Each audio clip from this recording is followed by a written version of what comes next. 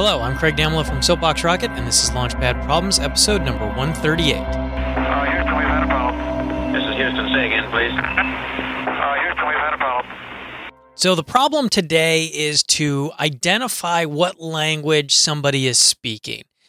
Now, just think about the strategies you would do that. Is your geography, maybe what they're wearing. So kind of create a list of what you would go through to identify the language somebody is speaking. Or maybe you know the word hello in a bunch of languages. So write down hello in as many languages as you can and maybe saying that. So this is similar, or not similar, this is related to our problem in episode number 79, which was sending a message in a bottle. What language should you put the message in? And this is kind of standing on the other side. Instead of you finding a message in a bottle, you found a person that doesn't speak your language. So you just need to identify what language they're speaking. Obviously, well, you could do this one, I guess. You could just wander around until you found someone that didn't speak your language. But I think better is just write down the steps that you would do to identify what language that person is speaking. And how confident do you think you would your answer would be?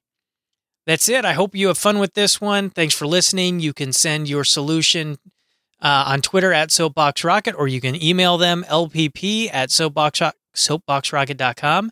And if you like the show, go ahead and leave us a review wherever you get the show from, iTunes, Stitcher, wherever, and help other people find the show too. Thanks. Okay, we checked all four systems, and you go on modulation, all four, and keying was a go. Roger, you're loud and clear here also. So this problem is really about finding a common language. You know, I said if you know hello in multiple languages, you can try that till you find the right one. But there's also that just, you know, how do you find a common language?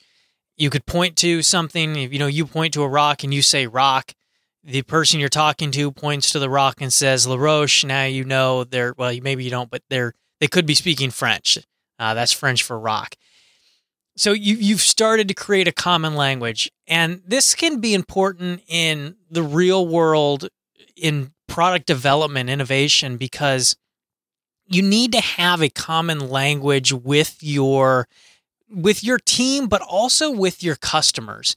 So an example here is, you know, I have a heavy aerospace background, and when I look at the back of the airplane, I would say something about the empennage, where most people not in the industry would say, simply call it the tail, and they might not even know what empennage is. So if I'm doing an interview or a survey on airplanes and I ask a question about the empennage and they don't know what that means, I'm not going to get valid data most likely because I didn't talk to them in a common language we can both understand. And that can lead to a lot of misunderstandings if you don't have this common language. So you can think about this problem in two ways. One, do we have a common language? And number two, how do you create a common language with your customers? So something to think about. Remember, there's two ways you can interact with the show. Email lpp@soapboxrocket.com or Twitter @soapboxrocket. Thanks.